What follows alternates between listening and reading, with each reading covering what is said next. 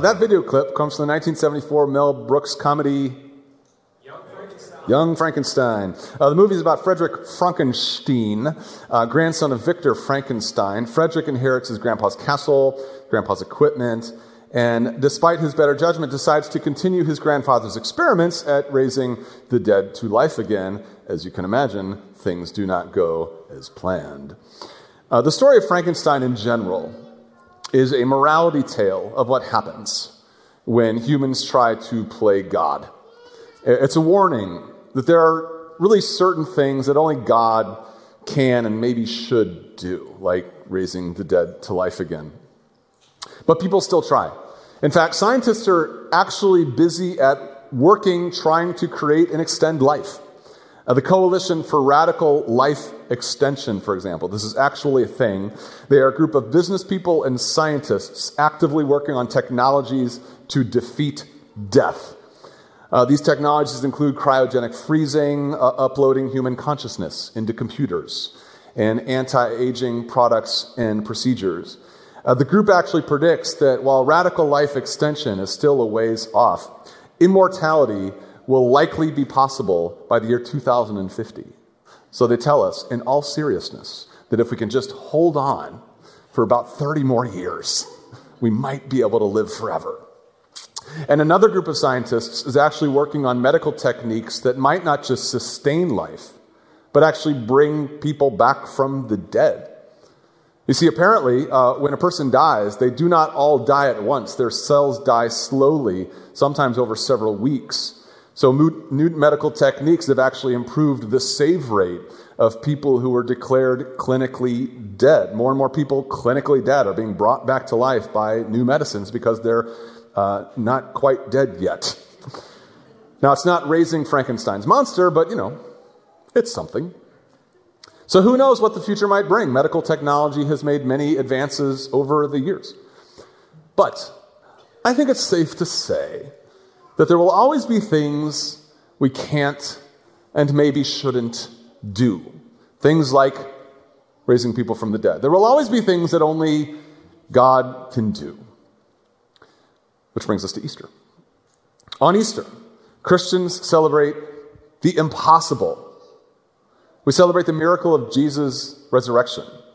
Jesus had been tried for sedition a few days before, had been executed on a cross by the Roman government. Jesus explained that had to happen so that we could be forgiven of our sins. That's what we celebrate on Good Friday. But Jesus also assured his followers that following his death, he would not stay dead. He knew that his loving Father in heaven wasn't going to let his son stay dead. God had access to technology to raise the dead again that we don't have. So in love and in power, God raised Jesus from the dead on Easter morning, showing us what he could do. And that's what we celebrate in Easter, God's power over death. This had long been the hope of Jesus' people, the Jews. For generations, they had looked forward to the promise of life after death. Death has always been our greatest enemy. Our greatest enemy is not the enemy we think it is. Our greatest enemy is not Russia. Our greatest enemy is not China. Our greatest enemy is not Putin or Biden or Trump. Our greatest enemy is death. Death takes everyone down. Frankenstein, you, me. Death destroys each of us in brutal and tragic ways. We are besieged. We are surrounded by death. So far during this pandemic, the coronavirus has taken the lives of over 550,000 Americans. That's not just a statistic anymore. By now, we all know someone who's died from COVID. These are lives ruined permanently by death. Death has always been our most bitter foe. This is why people are working so hard to develop technologies, however far-fetched, to avoid it. But in the Jewish scriptures, God alone promises to defeat death. Somehow, sometime, somewhere, God's not going to let death mar the goodness of creation forever. He has a plan to rid his world of death. He has the technology to do so. In fact, one of the places in the Old Testament in which God promises to defeat death comes from the book that we're studying here at Rooftop this year. It comes from the book of Isaiah. If you don't know Isaiah, he was a prophet. Jewish prophet who lived in the nation of Judah about 800 years before Jesus. His people were burdened by suffering and sin and death. Through the prophet, though, God promises his people that he had something better in store for them. Isaiah's words gave his people hope that despite everything they suffered, their lives would not end in the grave. And his words can give hope to us this morning, too. Because despite the promise of modern science, I think we all still expect to die. I do not believe that radical life extension will amount to much. We're all going to die. And to deal with that catastrophe, and it is a catastrophe, we need something more than science. We need something more than science fiction. We need something more than radical life extension. We need something that only God can do. And this is what Isaiah prophesies in his book. And this is the passage that I want to read and talk about with you this morning. So let me go ahead and share with you the prophet's words to the people of Judah and to us from Isaiah chapter 26, verse 7 through 19.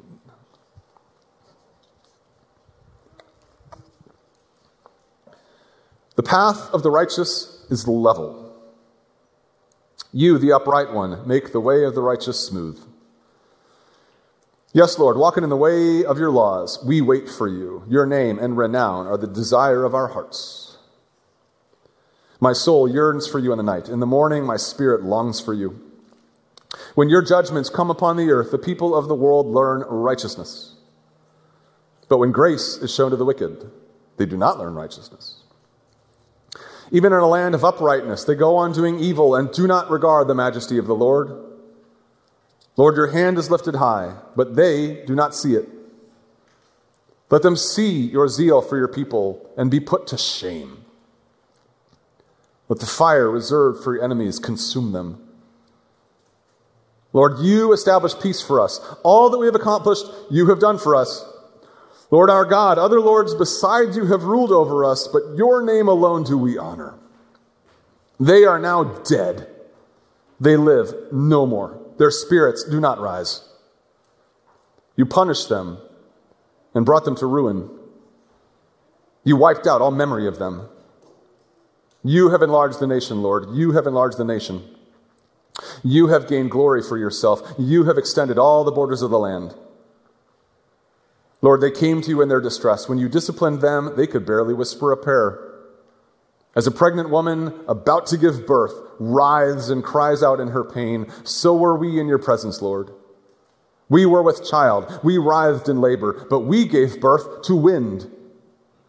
We have not brought salvation to the earth, and the people of the world have not come to life. But your dead will live, Lord. Their bodies will rise. Let those who dwell in the dust wake up and shout for joy. Your dew is like the dew of the morning. The earth will give birth to her dead. I don't know if you can appreciate a good Hebrew poem, but this one rocks. If you were following along with this and you're like, I don't know what he's talking about, that's okay. The Bible can be very confusing, but this Hebrew poem here rocks. The point of the poem is actually very, very simple. The point of the poem is this. It can be summarized in 2 words. The point of the poem is only God. Only God. When it comes to life, when it comes to faith, there are some things that only God can do. This is what Isaiah is describing as he writes in verse 12. He says, Lord, you establish peace for us. All that we have accomplished, you have done for us. Whatever success Judah has had as a nation is the result of God's blessing alone. If you've ever read the Old Testament and you know what kind of happens in the history of Israel, you know that anything good that ever happened to the nation of Israel was God's doing. In fact, Israel spends most of their time undoing the good things that God has done. It's kind of like me with my kids. If my kids' rooms are ever clean, it's because I helped them clean them. If the kitchen is ever really clean after dinner, it's because I showed them how to do it. If they ever do good on a test, or do well on a test, it's because their mom and I made them study. I mean, don't get me wrong, I'm proud of when my kids do something right and something on their own, but it's never, ever something they did on their own. They always had massive amounts of help. Anything good that has ever happened to Israel is only the work of God. Have you ever felt that way?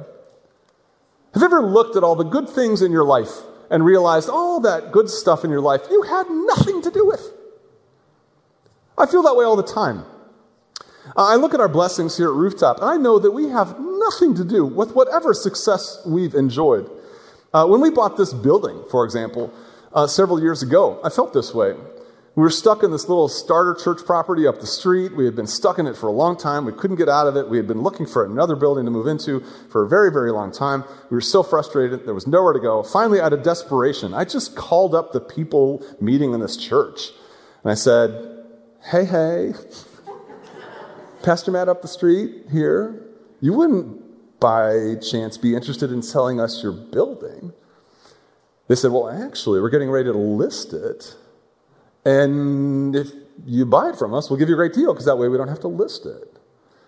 I'm like, okay. I didn't do that. God did that. Or I remember when we hired Pastor Schuyler last year. You guys know Pastor Schuyler? I know you love Pastor Schuyler. Schuyler's doing a great job with our young adults and our youth group. We're blessed to have Pastor Schuyler. Pastor Schuyler is giving me cool pastor lessons. We have tutorial sessions in the office, how to be a cool pastor. No, Matt, not like this, like this. Here's the thing, though. God dropped Schuyler into our laps. He really did. I mean, we had been looking for a youth intern for a very, very long time. It was very frustrating. We hadn't found anybody. One day, I'm just sitting in the office, and somebody calls up the office. Schuyler calls up the office. I pick up the phone. He's like, hey. You guys wouldn't be interested in maybe hiring a youth intern, would you? I'm like, yes. Now he works for us as one of our pastors. I didn't do that. God did that. This is Isaiah's theme. The good things that happen to us are God's doing, only God's doing. We are silly to pretend otherwise. He actually says this a little bit later in the passage too. In verse 17, he writes, as a pregnant woman about to give birth, writhes and cries out in her pain, so were we in your presence, Lord. We were with child. We writhed in labor, but we gave birth to wind. We have not brought salvation to the earth, and the people of the world have not come to life. This is the same idea. Anything God's people tried to do on their own, they couldn't do, and God had given them much to do. I mean, when God formed this nation together, he gave them instructions to be a blessing to the earth, to bring salvation to the world. That's why he created the family of Israel, to bring salvation to the planet, but they couldn't do it. We have not brought salvation to the earth, Isaiah says. If Israel was a pregnant woman, he says, they gave birth to wind. Picture that. Imagine going through the agony of childbirth and giving birth to nothing. Moms, you can picture this. You moms know what childbirth is like. There is pain. There is straining. There is tearing. There is bleeding. Imagine going through labor and giving birth to nothing but wind. It's just like one big, long, pregnant fart. Nothing. Welcome to Rooftop. This is what it's like when you try to live your life without God.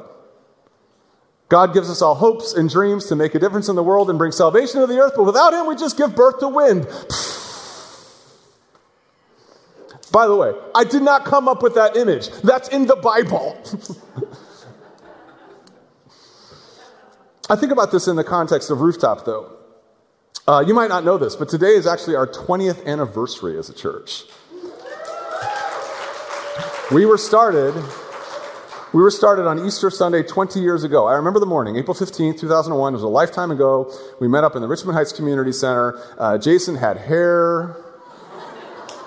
I had a haircut. I think I'm wearing the exact same shirt as I did 20 years ago. We had about 150 people there that morning. We've actually been thinking about throwing a birthday party or an anniversary party or something. With COVID, this year might not be the best year to do it, so I'm actually thinking we're going to throw a 21st year birthday party next year. 21st, open bar, 2-drink limit, It's our 21st, but we want to behave responsibly, right? But anyway, when I think back over 20 years, this has been one long, laborious process. There have been labor pains. There has been bleeding. There has been screaming. There has been tearing. There have been all the things that there are in the delivery room. But thankfully, we didn't give birth to wind. We gave birth to new life. I mean, we have baptized so many people here at Rooftop over the years, I stopped counting. We have joined people in marriage and rescued relationships. We have welcomed hundreds of children into the world. We have built dozens of homes in Mexico for homeless families. We have served innumerable meals to the hungry. We planted a church. We have sponsored missionaries around the globe. We have led people to deeper levels of intimacy with Jesus, but we have done none of that without God. If we have given birth to anything, it's only because of God. He showed us what to do. He showed us how to do it. He smacked us around when we weren't doing it correctly. He gave us the tools to be able to do it at all. Like Isaiah writes in verse 15, you have enlarged the nation, Lord. You have enlarged the nation. We didn't enlarge this nation. We didn't build this church. This is God's house. There are some things in life that only God can do. Only God can save souls. Only God can build healthy churches. Only God can rescue you from your sin and from your guilt. And only God can raise the dead to life again. Which is where this poem in Isaiah ends. In verse 19, the prophet writes, but your dead will live, Lord. Their bodies will rise. Let those who dwell on the dust wake up and shout for joy. Your dew is like the dew of the morning. The earth will give birth to her dead. I love that last line. The earth will give birth to her dead. We can't bring salvation to the earth. We can't give people hope and healing. Only God can. Only God can raise the dead. I mean, think of what's involved in raising the dead to life again. Think of what Dr. Frankenstein had to deal with. To raise the dead, you got to rebuild trillions of cells. You got to reassemble body parts. You got to reconstitute ashes from the dust. You have to relocate souls and reconstruct minds. And you got to do that in a way that's permanent so that you don't have to do it again. Science will never be able to do that. Only God can. Only God can do that. And here's the thing. Only God will. That's what Isaiah is saying. Not just that only God can raise the dead. He's saying that only God will raise the dead. The earth will give birth to her dead, he writes. That will happen. This is not some vain hope. The resurrection of Jesus from the dead is not like a myth or a story that Christians tell ourselves so that we feel a little bit better about our eternal chances. This actually happened. Jesus actually rose from the dead. The resurrection of Jesus from the dead is the seal of God's promise that what God did to Jesus, he will do for us. That's Isaiah's word to his people and God's word to us. There are some things only God can do, and there are some things that only God will do. But what do we do with that information? What do we do? It's exciting. Yes, Easter is exciting. Resurrection, new life. But what do we do? Well, I can think of a couple things to do that I want to leave you with this morning. We should wise up, and we should wake up.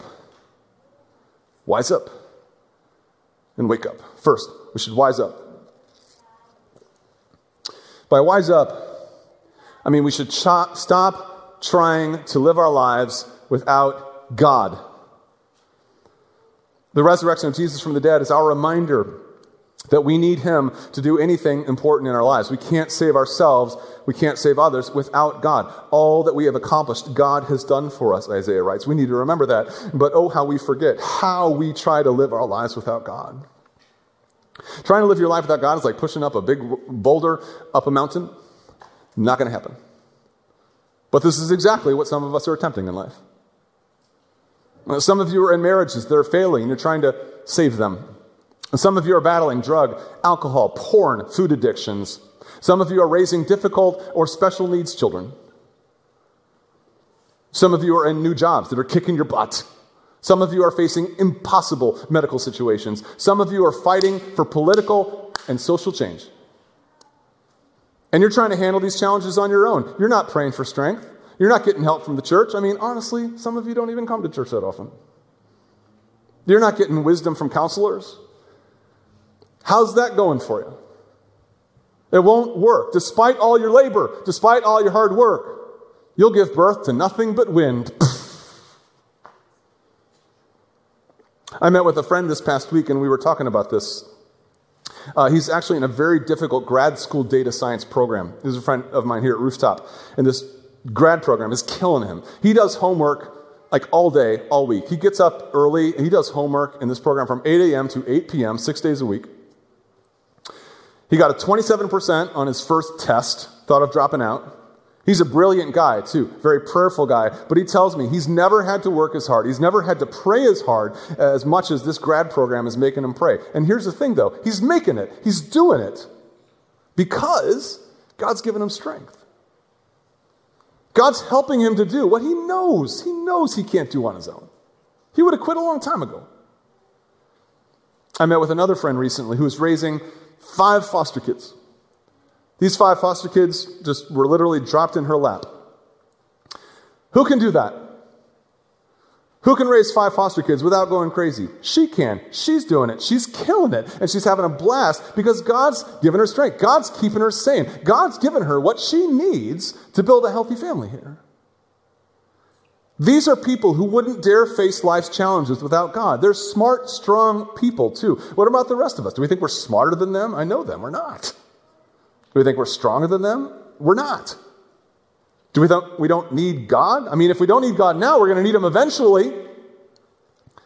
Unless the radical life extension people make some serious progress, we're all going to need God eventually. We need to wise up. Stop pretending on our own that we can do anything but just give birth to wind. Also, we need to wake up. Wise up and wake up. As the prophet writes in verse 19, let those who dwell in the dust wake up and shout for joy. This is the call the prophet issues to the dead. He calls them to wake up from their dusty slumber. Now that call to wake up will go out. At the appointed time, all of us who are not alive at Christ's arrival will be dead, and we will be called to wake up. The great alarm clock in the sky will at some point go off, and we will rouse. Some of us might actually have a hard time getting up out of bed that day. We might roll around and groan and ask God, 5 more minutes. 5 more minutes, God. That's what my daughter does. 5 more minutes, Dad. 5 more minutes. Don't turn on the light. Don't turn on the light. Don't turn on the light. 5 more minutes, Alexa. If I don't give her 5 more minutes, she asks Alexa for 5 more minutes. Alexa is her alarm clock. But honestly, I doubt any of us will have a hard time getting up when God wakes us up. Most of us will hop up and shout. We will open our eyes. We will see the light of Christ streaming through the windows. We will hear the morning birds chirping outside. We will look around the bedroom. We will see our loved ones and all of God's saints dressed in their heavenly pajamas. And then we will all run downstairs en masse together to sit down for brunch with Christ. Eventually, that call will go out, and we will wake up. Like Jesus, we will wake up. Like Lazarus, we will wake up. But what's important to know is that we need not wait for that day to come. We can wake up now. We can wake up today. As Paul says in the New Testament, wake up, sleeper. Rise from the dead. Christ will shine on you. Wake up, sleeper. Rise from the dead. Christ will shine on you. That's not a call to those who are dead in the dust. That's a call to those of us who are still alive. You see, we can be alive, but dead. We can be dead in our sins, marked for destruction. If you've not been forgiven of your sins, you're already dead. You're marked for destruction. Your life might be going just fine, but if you're not following Jesus, you're dead. You're like Bruce Willis in The Sixth Sense. You just think you're alive. You're dead. Because of your guilt, because of your sin, you're actually dead. But you can wake up. You can wake up now. You can be forgiven of your sins because of what Jesus did on the cross. You can receive the gift of the Holy Spirit. You can leave behind your life of sorrow and guilt and lust and greed and racism. You can be baptized. You can take hold of the promise of new life. You don't have to be dead to be dead. A lot of you are already dead even though you're alive. But you don't have to be dead to come alive. You can come alive today in Jesus Christ. You just have to wake up. That's something scientists will never be able to do. Dr. Frankenstein might be able to turn dead people into monsters, but he can't turn monsters like us into eternal saints. He can't raise us to life forever. Only God can do that. Only God did that. Only God will. So wise up, people. Stop trying to live life on your own. It won't work. Your problems are too big. And wake up. Repent of your sins, be baptized, be forgiven. By the power of the resurrection, Jesus shows us what God can do, but we need not wait until the return of Christ for him to do it. We can wake up to new life now. We can be raised to new life today. Can I please get an amen? Happy Easter. Happy anniversary. Let's pray.